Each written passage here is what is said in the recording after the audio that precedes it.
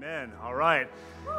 God is a way maker, a miracle worker. He's a promise keeper. He's a light in the darkness. That's the God that we serve, church. Isn't God good? Well, thank you, worship team, so much for that powerful time of worship. My name is Mike Bussey, and I'm one of the pastors on staff here at Walk Church. And I just want to take a moment and welcome everyone here once again this morning. We are really glad that you are here today. Pastor Hayden actually couldn't be here today, but I'm happy to say that the kingdom is on the move. Pastor Hayden is in Mobile, Alabama today. He's preaching at 3 different churches today, and he's preaching the gospel. You know, he's winning the lost. So we're happy for that.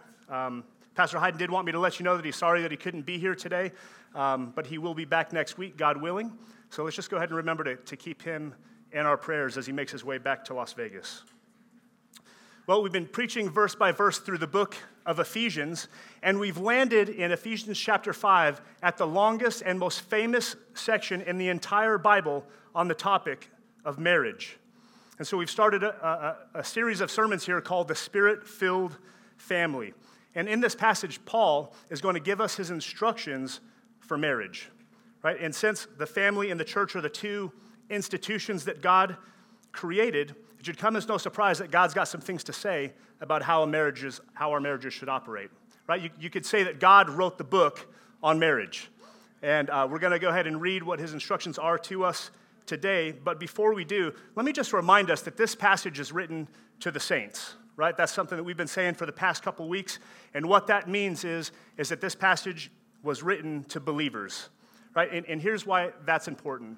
Because if you're an unbeliever here today, a lot of the stuff that I'm about to say is not going to make a lot of sense. And that's because what the Bible says about marriage runs against the grain of the culture in terms of what they think marriage looks like. All right, so just remember, this is written to believers. As a matter of fact, let's go ahead and just read it from the screen here. Ephesians chapter 1, verse 1, beginning of the book. Paul says this. Paul, he's the author. He says, an apostle of Christ Jesus by the will of God, and let's say these 3 words together, to the saints. To the saints, to the believers, to the Christians, right? He says, who are in Ephesus and at Walk Church in Las Vegas today, and are faithful in Christ Jesus. Grace to you and peace from God our Father and the Lord Jesus Christ. So this message, again, is written to Christians, people who have turned from their sins and trusted in Jesus Christ and now call themselves a follower of Jesus. So listen, if you're not a believer and you're here today, let me just say that the invitation is open for you to become a saint, for you to become a believer in the Lord Jesus Christ. We would absolutely love for you to do that, and that'd be the best decision that you'll ever make in your life. All right? But if you are a believer, let me just go ahead and say this. If you are a Christian here today, our expectation as a church is that you would submit yourself to the teaching of God's word. Right? As Christians, we don't get to pick and choose which commands we like and which commands we don't like. Actually, I take that back. We can pick which ones we like, but we have to submit to all of them, all right? We submit to God by submitting to his word. We never stand in judgment over God's word. We always submit to the teaching of God's word, and we agree to do what he commands us to do. And secondly, very important, not only do we need to agree to submit to the teaching of God's word, but we need to make every effort to correctly understand what this passage is teaching. Because a lot of Christians, and I'm sad to say a lot of churches, have misunderstood what this passage teaches, and they have made a mockery of marriage because they have used these verses as a weapon rather than something beautiful, which is what they are. All right, so we need to make every effort to submit and to understand correctly and apply what these verses are teaching us. So here's the plan. We're going to go ahead and read the entire passage this morning so we can get a full picture of God's plan for marriage. We're going to read verses 18 all the way through 33, and then once we've read the entire thing, we're going to come back and we're going to focus our attention on verses 23 and 24, where Pastor Hayden left off last week. So let's go ahead and read it together, but before we do, let's go to God and ask him for his help. Father, we come before you this morning, and God, we admit, first of all, God, that we need you. God, we need your help. God, we need you to empower us by your Spirit to do the things that your word is about to command us to do. God, a lot of the things that you teach us about marriage don't come naturally for us. God, by nature, we are selfish people. God, we really care about ourselves a lot.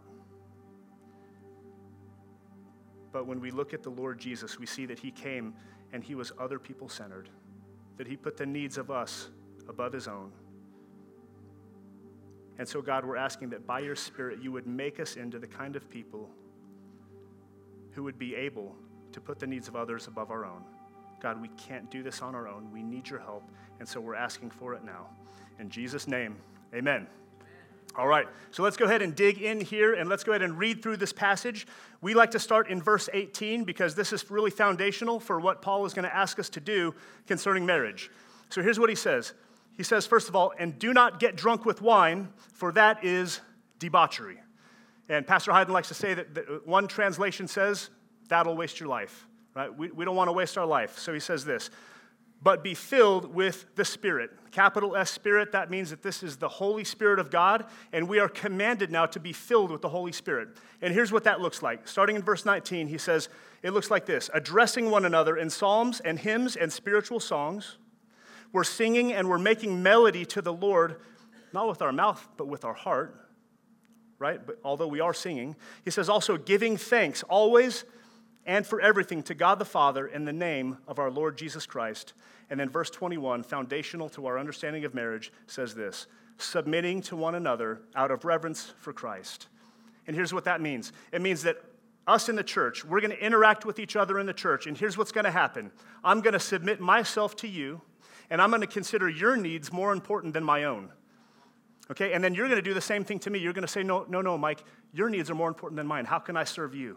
And then you're going to do that to the person on your left and the person on your right, and we're all going to be doing that to each other, and Walk Church is going to be an amazing place to be. And Jesus said, you'll know my disciples for their love one for another. Look, this is a beautiful picture of what church is supposed to be like. But Paul knows and God knows that we're going to spend the majority of our time not at church. We're going to spend the majority of our time in our marriages, at home with our families and with our kids. And if we're not there, then we're going to be at work. And so the Apostle Paul is actually going to touch on all of those areas in Ephesians chapter 5 and into Ephesians chapter 6. He's going to talk about parenting. He's going to talk to the children. And here's the foundational verse for all of it, right here, submitting to one another. And so he picks it up in verse 22. He says, yep, it starts in your homes. Wives, let me start with you, wives. He says this, submit to your own husbands as to the Lord, for the husband is the head of the wife, even as Christ is the head of the church, his body. Right? He says, and is himself its Savior. Now, as the church submits to Christ, so also wives should submit in everything to their husbands. He says, husbands, love your wives as Christ loved the church and gave himself up for her, that he might sanctify her, having cleansed her by the washing of water with the word, so that he might present the church to himself in splendor, without spot or wrinkle or any such thing, that she might be holy and without blemish. In the same way, husbands should love their wives as their own bodies. He who loves his wife loves himself, for no one ever hated his own flesh, but nourishes and cherishes it, just as Christ does the church, because we are members of his body. Therefore, a man shall leave his father and mother and be joined to his wife, and the two shall become one flesh. This mystery is profound, and I am saying that it refers to Christ and the church. However, let each one of you see that he loves his wife. Let each one of you love his wife as himself, and let the wife see that she respects her husband. All right, so that is the teaching on marriage, the longest, most famous section in the Bible on the teaching. I once heard someone put it like this: sometimes I lay my head down on the pillow after a long day of marriage. And the only verse in this passage that makes any sense is verse 32 that says, this mystery is profound. Can I get an amen? All right. So listen, Pastor Hayden preached on this passage last week. He preached a sermon called The Spirit-Filled Wife, and we really leaned into verse 22, which said, wives, submit to your own husbands as to the Lord. And Pastor Hayden preached the what of this passage. He preached what a Spirit-filled wife is. he talked about what spirit-filled submission looks like. And today, I want to talk to you about the why. I want to talk to you about the why because it's important for us to understand why God is calling us to do what we're doing, and God is gracious enough to give us the why in the passage that we're preaching. I have creatively entitled my sermon today, The Spirit-Filled Wife, Part 2. All right. Sorry, I wish it was more creative than that, but that's what he asked me to preach. So listen, before we begin, I just want to say this, church. I just want to affirm something with you this morning.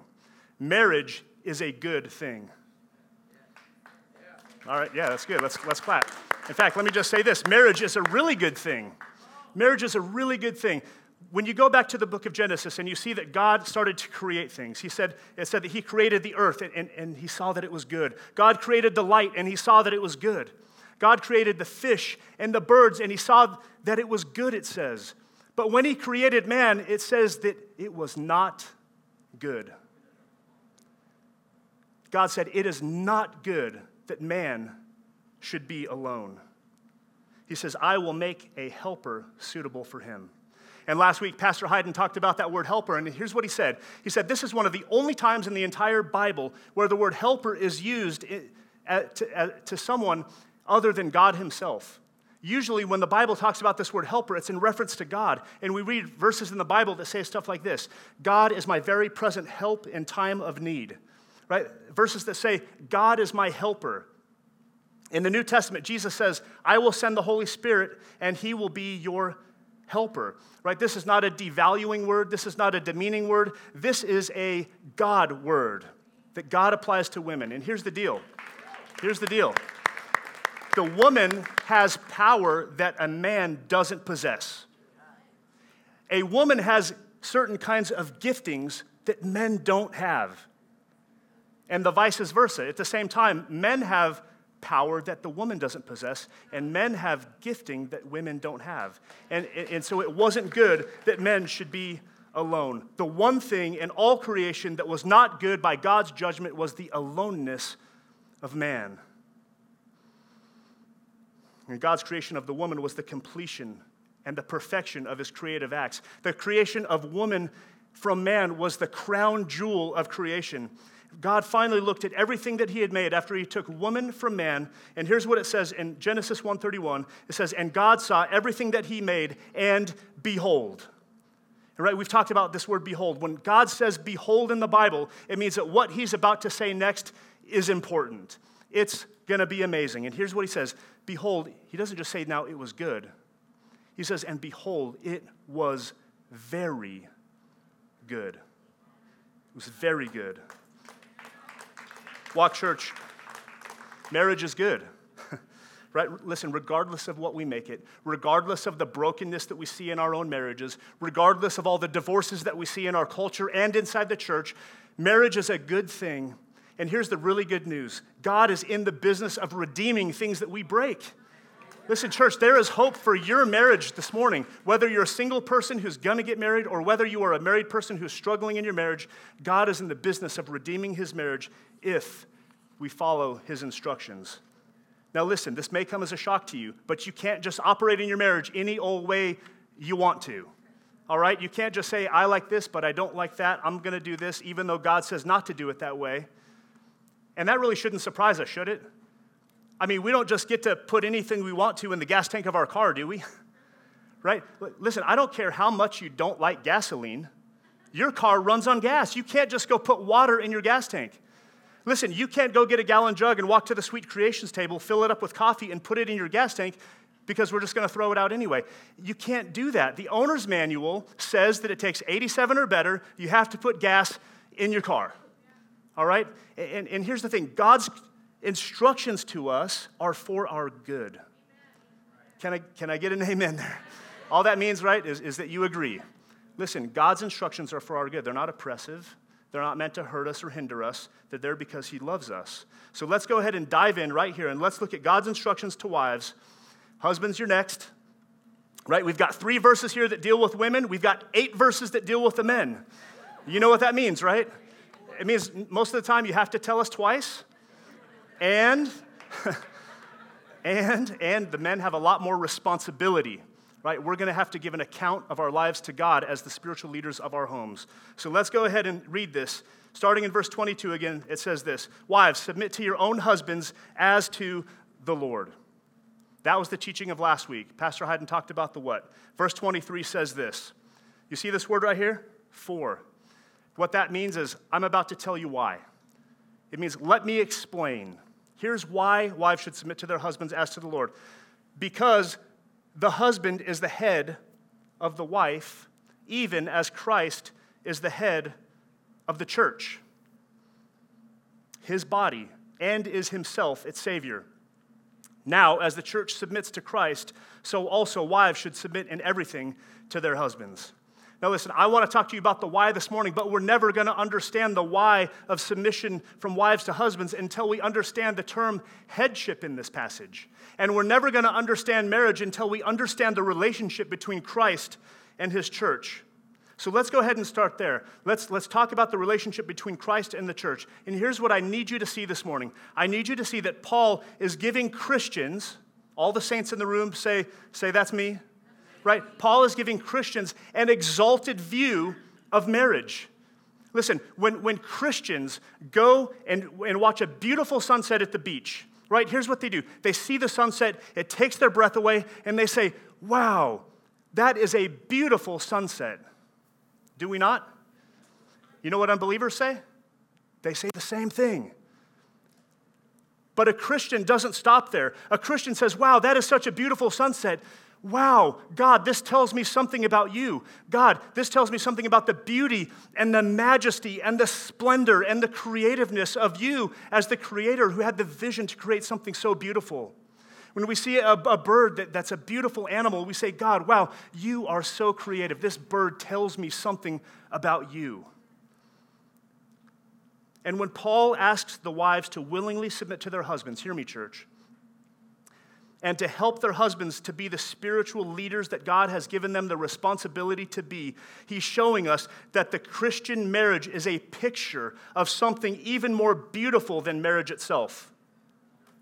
Okay?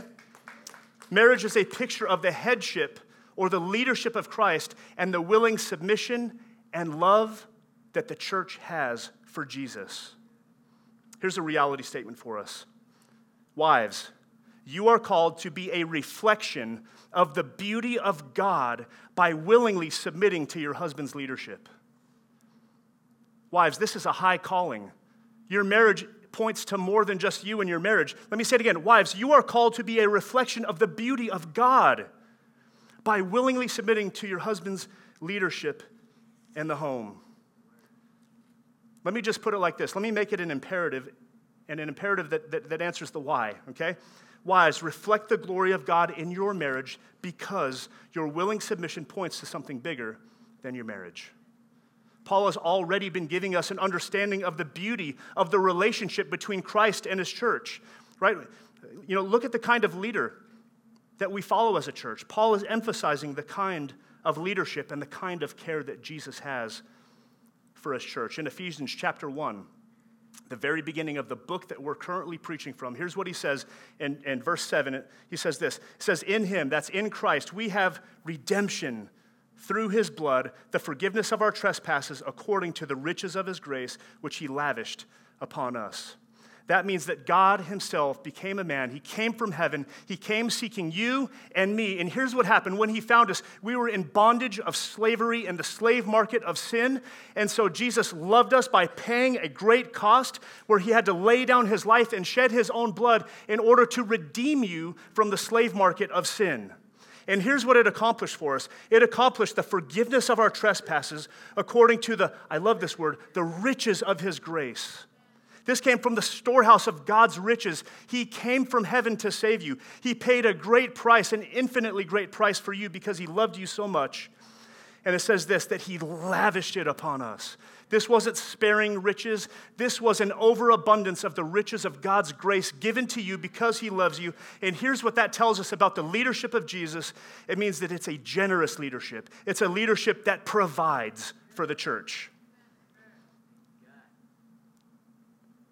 And then again in chapter 1, starting in verse 19, Paul has been praying, and part of his prayer says this. He prays that we would know, that we as the church would know the immeasurable greatness of his power. His power toward us who believe. God empowers people who believe in him. He says Christ is seated in the heavenly places. Where is he seated at? Far above all rule and authority and power and dominion, and above every name that is named. He's the highest of the high. He's of the highest authority. There's no one higher than him. There's no one with more power than the Lord Jesus Christ. And here's what he says next. He says, not only in this age, he says, but also in the one to come. We are secure in Christ now. We are secure in Christ in the future. He has no rivals. We are powerfully protected by Jesus. And it says, and he puts all things under his feet. That means that God the Father put all things under Jesus' feet and gave him as, here's our word, as head over all things to the church, which is his body. Here's what that's saying, church. Hear me. God the Father gave the one who is far above all rule and dominion and authority and power, not only in this age, but in the one to come. God gave him as a gift to you. God gave the Son, God gave the Lord Jesus Christ to us as a gift to the church. And here's what that means. Not only is it provision, but that's powerful leadership. It's a leadership that protects. It's a leadership that provides. It's a leadership that protects. And finally, it's a leadership that serves. Jesus is a servant leader. You remember in Luke chapter 22, the disciples are arguing and fighting with one another. And you know what the topic of discussion is? Which one of them is going to be the greatest? No, it's going to be me. I'm going to be sitting at his right hand. And that's the fight. They're fighting about who's going to be greater. And look at how Jesus responds. Here's what he says. He says, the kings and the Gentiles exercise lordship over them, and those in authority over them are called benefactors. But not so with you. Rather, let the greatest among you become as the youngest, and the leader as one who serves. Now remember, church, right now I'm talking about the headship, the leadership of Jesus, but this is telling us something about the role of the husband and the kind of leadership that a wife is called to submit to. He says, for who is the greater, the one who reclines at the table or the one who serves? And Jesus gets the answer right. He says, is it not the one who reclines at the table? He says this, but I am among you as one who serves. Wait a second, Jesus, what's your resume? Well, I created the universe. I'm the King of Kings and the Lord of Lords. I'm high above all authority and rule and power. But I came here to serve you. I didn't come here to be served, but to serve and give my life a ransom for many. So it's a leadership that serves. It provides, it protects, it serves. And how does the church respond? The church responds in love. There is a love language relationship between the church and Jesus, right? He's mine, and I'm his, right? We belong to Jesus. We delight to do his will. There's nothing that he could ask us that we wouldn't willingly do because Jesus gave his life. He shed his blood for me. What's he going to ask me to do? To love one another? To love you by serving you, to provide, to protect, right? There's nothing that Jesus can ask me to do that I won't willingly do because I love him, because he loved me first. 1 John chapter 5, verse 3 says this, for this is the love of God, that we keep his commandments. And here's the deal. His commandments are not burdensome. It's not a burden for me to do what Jesus calls me to do. Yeah, he might call me to do some things that are uncomfortable. For example, he might call me to go out after the service and get inside a tub full of water with all my clothes on and be dunked underwater and get baptized in front of a bunch of people watching. Like, that doesn't make a lot of sense to me. I'm probably not going to do that unless someone tells me to do that, right? But his commandments are not burdensome to me. And he's saying one of the ways that you can love me back as a church is to obey my commandments. I don't know if I've ever told you guys this before, but I really hate making my bed. I hate it. It doesn't make any sense to me, right? I mean, think about it. You get out of bed, and you leave your room, and you don't come back until it's nighttime, right? And what do you do at nighttime? You take the pillows and you throw them on the floor or on the chair or whatever. You take the covers off, you get in bed, and you sleep, and then you wake up, and you're just going to do the same thing over and over again. It doesn't make any sense to me to make the bed. My parents never made me make the bed. I'm not trying to throw shade at my parents here. I know my dad was a Marine, but I didn't have to make my bed as a kid, and it doesn't make sense to me. But let me tell you this. My wife loves when I make the bed. And so there's this battle that goes on inside me sometimes, and I'm like, man, I don't want to make the bed. I literally go to walk out the door, and I grab, and then I look back at the bed, and I say, you know what? And I literally say these words, let me love my wife. Let me love my wife. And then I come over, and I make the bed, and I do it. And the reason why I do it is because I love her, and I know that it makes her happy. Right? She walks in the room when she gets off of work, and she says, he made the bed for me. And that's just a way that I can serve my wife. Even though I don't want to do it, I do it willingly.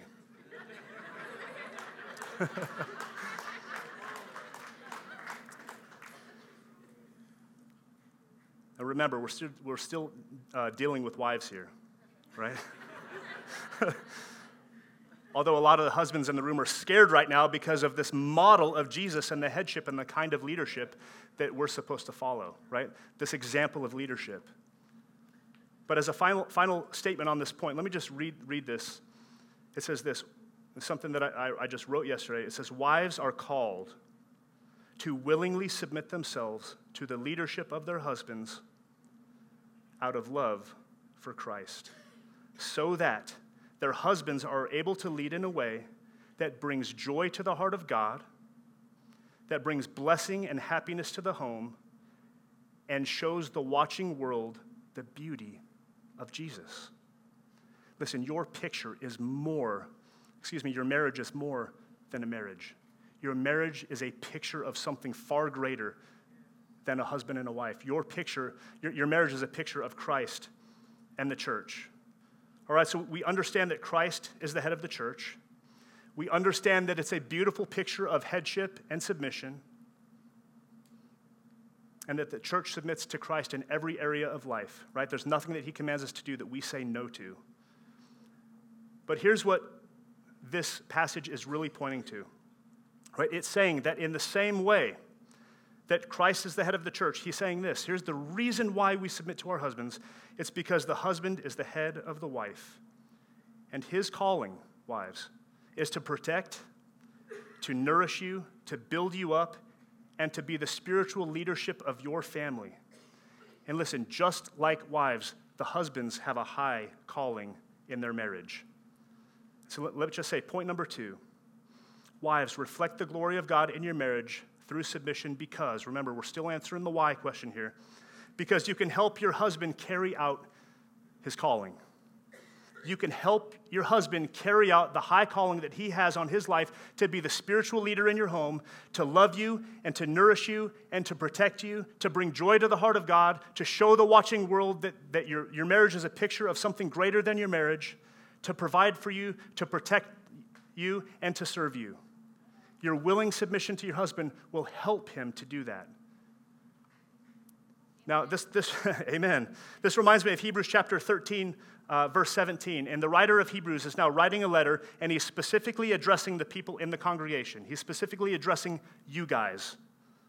And I know that this doesn't directly correlate to marriage here, but just follow the analogy here. Here's what it says. Here's his instructions to you guys. He says, obey your leaders and submit to them. Here's our word again, for. It's going to tell us why. He says, for they are keeping watch over your souls as those who will have to give an account. It says, let them do this with joy and not with groaning, for that would be of no advantage to you.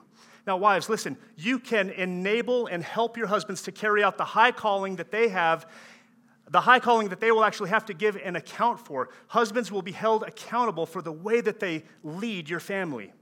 Just like pastors are going to be held accountable for the way that they shepherd the flock. Listen, the pastors of Walk Church will stand before God one day, and we will answer and we will give an account for the way we shepherded you. And what this writer is saying is that you can help us to do that with joy and without groaning by obeying and submitting to your leaders. And here's what I'm saying to you, wives, you can help your husband carry out the high calling that he has by submitting to him willfully. Now, let me just say a brief word to the husbands here. Although we're going to deal with you more in depth next week. First of all, notice that husbands are not called to put their wives in their place. Husbands, you're not called to put your wives in their place. Men, you are not commanded to make your wife submit to you. Instead, you are called to love like Jesus. Listen, the command to the wife is to submit to your husbands. The command to men is to love your wives. You see, there's no command to the men to make your wives submit. Submission is only something that can be given to you. Right? Husbands, you may not use your headship to demand the submission of your wives. They cannot force the submission of their wives. Submission is something that can only be given voluntarily. You cannot take it. You can only earn it. And one of the ways that you can earn it is by loving your wife the way that Christ loved the church. Now listen, I want to say this. None of us can do this perfectly. In our own power, we'll mess it up every time. We need God's help. We need God to do this through us. We really need God's help because none of us are going to be able to perfectly do this. Jesus Christ is the only one who has ever been able to perfectly model this. So let me just tell you this. We need God's help. You have to go to God and ask God to help you to become an unselfish person and to consider the needs of others as more important than your own. Let me just give us a couple quotes on what headship looks like. First one from George McKnight III. He says this, Paul emphasizes that the headship of the husband over his wife must not be negative, oppressive, or reactionary. Instead, it must be a headship of love in which the husband gives of himself for his wife's good, nourishing and cherishing the beloved one who, as his equal, voluntarily submits to his headship. Listen, this is helpful. This is helpful. I've got another one here from John Piper. Here's what he says. He says, headship is the divine calling of a husband to take primary responsibility for Christ-like servant leadership, protection, and provision in the home. Therefore, from the context of Ephesians, the headship of the husband implies that as far as possible, he should accept the greater responsibility for supplying the needs of his wife, including material needs, but also protection and care. And he should accept the greater responsibility of authority and leadership in the family. If the husband is the head of the wife, as verse 23 in our passage says, let it be very plain to all husbands that this means primarily leading out of the kind of love that is willing to die to give her life. I'll clap with you, Japper. I'll clap with you. Listen, women, this is a high calling for you. Men, this is an equally high calling for us. But here's the deal. If we follow God's instructions, this is what God wants for your marriage. God wants husbands to love their wives self-sacrificially in a way that nourishes and provides and protects them. And he wants the wives to willingly submit themselves to their husband's leadership as they accept the greater responsibility for the leadership in the family. The leadership that God calls men to is a leadership or a headship that equals self-sacrificing responsibility. Men, it's hard. It's not about you. Headship is about demonstrating the glory of Christ's sacrifice for his church. Yes, your wife is to be under your leadership, but your leadership is founded on Christ-like love and sacrifice. Let me just end by talking a little bit more about what submission is not. Right? Because remember, this is still a message to wives today, right? Although husbands, we're learning a lot, right? All right, so let's just talk about what submission is not. This is from Recovering Biblical Manhood and Womanhood. Wayne Grudem in chapter 10 says this, submission does not mean putting a husband in the place of Christ. Listen, every single one of us, men and women, our first call is to the Lord Jesus Christ. He is our Lord. We answer to him first before we answer to our husbands. We do not put husbands in the place of Christ. Number 2, submission does not mean giving up independent thought. Now, I think that a lot of us might read the passage that we just read today in Ephesians chapter 5, and we might skip over something that's very important. Let me tell you what Paul doesn't say. Paul doesn't say this. He doesn't say, husbands, tell your wives that I said to submit to you. Paul speaks directly to the wives, and he says, wives, submit to your own husbands as to the Lord. And then he gives the wives the reason why. God does not expect you to give up independent thought in your marriages. Number 3, submission does not mean that a wife should give up efforts to influence and guide her husband. Listen, marriage is primarily about friendship. Remember, the Bible said that God told us that it was not good that man should be alone. Marriage is friendship. Marriage is companionship. Marriage is completion. And here's the thing. Proverbs 27:17 says, as iron sharpens iron, so one person sharpens another. Right? What happens when 2 pieces of iron clash together? What do you get? Sparks. You get sparks. There's going to be sparks in your marriage. All right? Women, you're going to have to confront your husbands sometimes, because sometimes your husbands are not going to be leading in a way that glorifies and honors God, and you have full authority to make your opinion known. You have full authority to guide and influence his decision-making for the glory of God in your marriages. You should feel free to do that. God has given you a lot of gifting and a lot of power, and sometimes we need your influence. A lot of times we need your influence. And number 4, submission does not mean that a wife should give in to every demand of her husband. Listen, if your husband commands you to do something that God forbids, you must obey Christ. If your husband or the other way around, if he forbids you to do something that God commands, then you have to obey Christ. And let me tell you what I mean. Romans chapter 13, verse 1 says this, and this is a command to every Christian in the world for all time. He says this, be subject to the governing authorities. He says there are governments in your city, there are governments in your country, and you must submit to the laws of the country. That's what we are called as Christians to do. And that was written at a time when Nero was Caesar, and he was one of the most wicked men in the history of the world. And yet the command to Christians was to submit yourself to the governing authorities. But here's the deal. In Acts 5:29, the apostles are preaching about the Lord Jesus Christ. They're sharing the gospel and preaching the kingdom of God, and the governing authorities tell them, stop preaching in Jesus' name. And do you know how they responded? Here's what they said. It is better for us to obey God rather than man. You are not called to give in to every demand of your husband. And then also from Recovering Biblical Manhood and Womanhood, Wayne Grudem in chapter 11 calls headship considerate leadership. And here's what he says. Considerate leadership, talking to the men now, considerate leadership does not mean harsh or domineering use of authority. It does not mean harsh or domineering use of authority. Number 2, it says considerate leadership does not imply lesser importance for a wife. We are equal in the marriage, but we have different roles. Number 3, considerate leadership is not optional for husbands. Husbands, this is a requirement for us. We will deal with this more next week, but we are required to be considerate leaders as we lead our families and our wives in the spiritual leadership in our homes in a self-sacrificial way. Now let me just end by saying this. Jesus is the example for husbands and wives. Right? We've already seen the kind of headship that Jesus has for his church. But we also read in 1 Corinthians 11:3, it says this. It says that Christ is the head of man, man is the head of woman, and it says that God is the head of Christ. Now listen, we see Jesus as the role of the one who's in submission. Right? Jesus said, I only do what I see the Father do. I only say what I hear the Father say. Remember in the Garden of Gethsemane, the day before Jesus was crucified, Here's what he said. He said, Father, if it is possible, let this cup pass from me. And so here's what we see there. We see here that one in submission is making his desires known to the one that he's in submission to.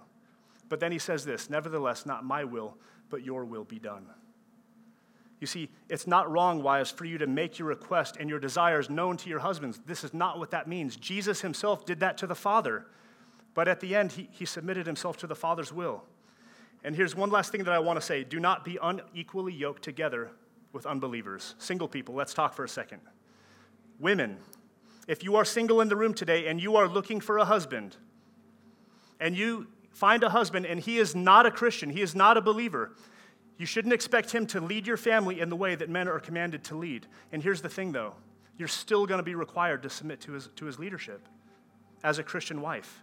So single women, you need to find a man who loves Jesus as much as you do, so that it will be a joy to submit to him. All right? Men, let's talk. Single men in the room, if you're looking for a wife and she's not a believer and she won't even submit herself to God, then what makes you think she's going to submit herself to you?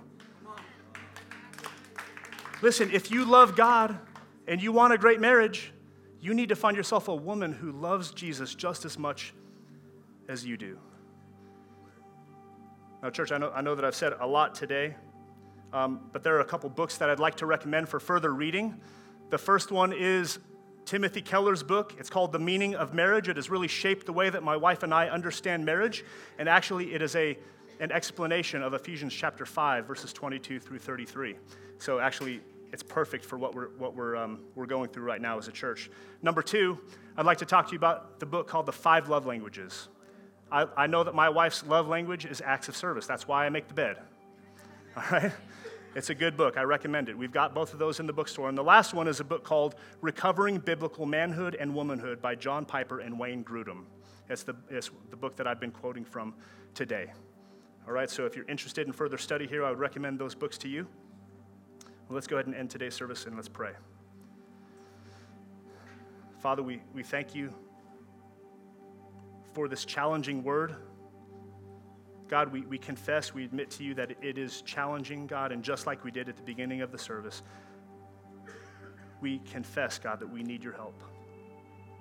God, we cannot do this alone. God, I thank you for the beautiful picture that marriage points to, God, that marriage is pointing to something bigger, something far greater than the reality of the marriage itself. God, we see from today's passage that marriage is really a picture of Christ and his church. God, when we go home today, I pray that you would help us, God, to remember these things, God, that we would be intentional about living these principles out. God, the first temptation that we're going to have is to be selfish. God, selfish is the main problem in every one of our marriages. God, I pray that you would give us a spirit-enabled unselfishness, a spirit-enabled ability and desire to put the need of our spouses ahead of our own, for husbands and wives. And God, finally, I pray for the men, for the husbands. God, that you would help us to be the kind of spiritual leaders that would do justice to the glory of Christ, leadership and headship of the church. God, we can't do it without you. We need you. So would you help us now? In Jesus' name, amen. All right. Well, why don't we welcome my spirit-filled wife, Miss Ilse Bussey. Hello. Hello. Well, I wanted to bring my wife up here today, just ask her a couple questions from a spirit-filled wife's point of view. So, honey, how did today's sermon land on you? Well, it just was a clear reminder that I was not to rehearse my answers or draw from all of the personal experience, but just rather lean on God. And in coming with that type of mindset, just learning and taking it all in once again. Yeah. Well, would you say that this idea of spirit-filled submission, a wife submitting to her husband, is that something that came natural to you in our marriage? I think I had a lot of preconceived notions coming into our marriage. I grew up in a household where submissiveness was modeled greatly by my mom. Unfortunately, in our house, that marriage ended in divorce, and so I felt that it didn't have a positive reward. And so I just thought, well, I'm going to do the opposite of that. I am going to be my own person. I'm going to have a strong opinion and a strong voice, and that takes quite a bit of energy. And so once we were married, I found that I was using all this energy where I didn't need to. There was no authority over me that was trying to oppress me or trying to make me feel bad about any of the things that I did. And so I quickly and naturally began to to submit. Can you think of any examples of how maybe this kind of headship that we've described in the Bible has been modeled maybe in our home? Yes. We've gone through many trials, hurdles, and growing pains as husband and wife. Mm-hmm. But there was a time where not necessarily something that we strongly disagreed or caused problem in our marriage, but there was a time where we had 2 kids, Eliana and Josiah, and I felt very content, very satisfied with what God had blessed us with. And so I couldn't see past that number. 2 kids was great. 1-on-1, there was one for each of us. We all fit comfortably kind of in a car, and things felt good. They were great. They were little, and there were many, many times that I felt overwhelmed. So I thought, why have more? Yeah, I wanted more kids. Right. And I started to get a feeling, and then you expressed those feelings. Mm-hmm. You did want more kids, and I felt like I had a strong say in this, and it was a no. It was a for sure no. And we talked about it a few times, and you just kept saying, no, I do. And I said, well, I don't. And there was a time when you said, well, I think you said, I'll wait for you. I'll pray for you. And it really took me by surprise, I think, because I started to realize he was serious. He really did want more kids, and he really was waiting, and we did not have that much time to wait. And so... What are you trying to say? Well, you're getting a little old. She went like this. We don't have that much time to wait. That didn't happen in the first service. I didn't. No. What I think that moment really did was it caused me to stop looking around, at the toddler tantrums and the mess everywhere. It stopped making me look in your direction, and it caused me to look up at God and just really ask him to tell him no. No more kids.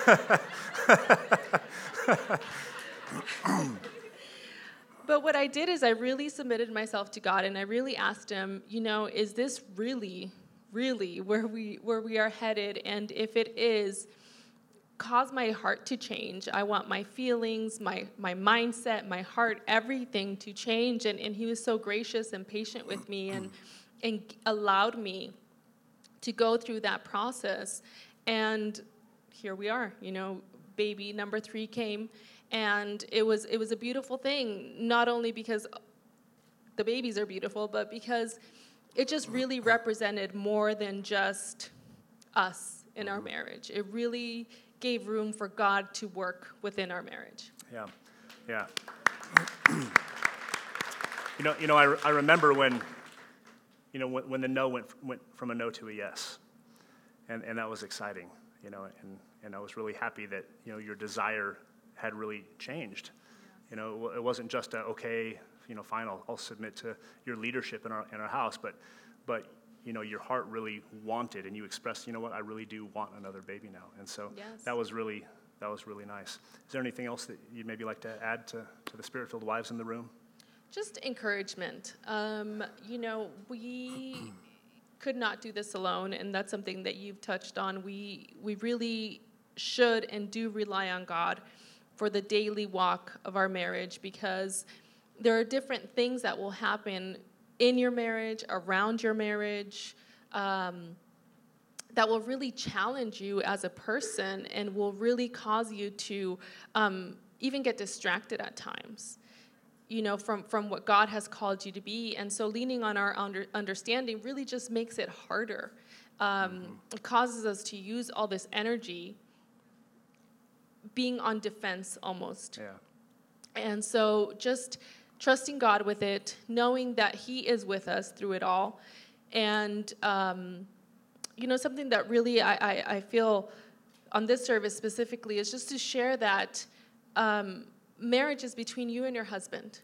And there are times that we allow friendships and counsel from people that are not being sent to you by God. And that really hinders your marriage. Your number one friendship, your number one relationship is with God, but then with your husband. So do not lean on friendships. Do not lean on the world's understanding of marriage, but on God's direct guidance, who will point you to your husband, not people around or outside of your marriage. Wow, that's good. Well, why don't you go ahead and lead us in a time of prayer and pray for the Spirit-filled wives in the room. Father, we just thank you. We love you, oh God. With humble hearts, we just ask you to continue to pour humility into us, to pour love into us, Father God. And may we never feel empty of the love that we are to give our husbands, Father God. I want to encourage Spirit-filled wives in their walk with the Lord, and those who are not married yet and those who are seeking a husband, allow God to bring that husband to you. Allow God to go ahead of you rather than you ahead of him. Father God, we love you, we adore you, we thank you for your mercy, for your love, for your protection, and for your leadership. It's in Jesus' name we pray. Amen. Amen. All right, well, let's hear it for my beautiful wife, Miss Ilse Bussey. Love you, honey. All right, so...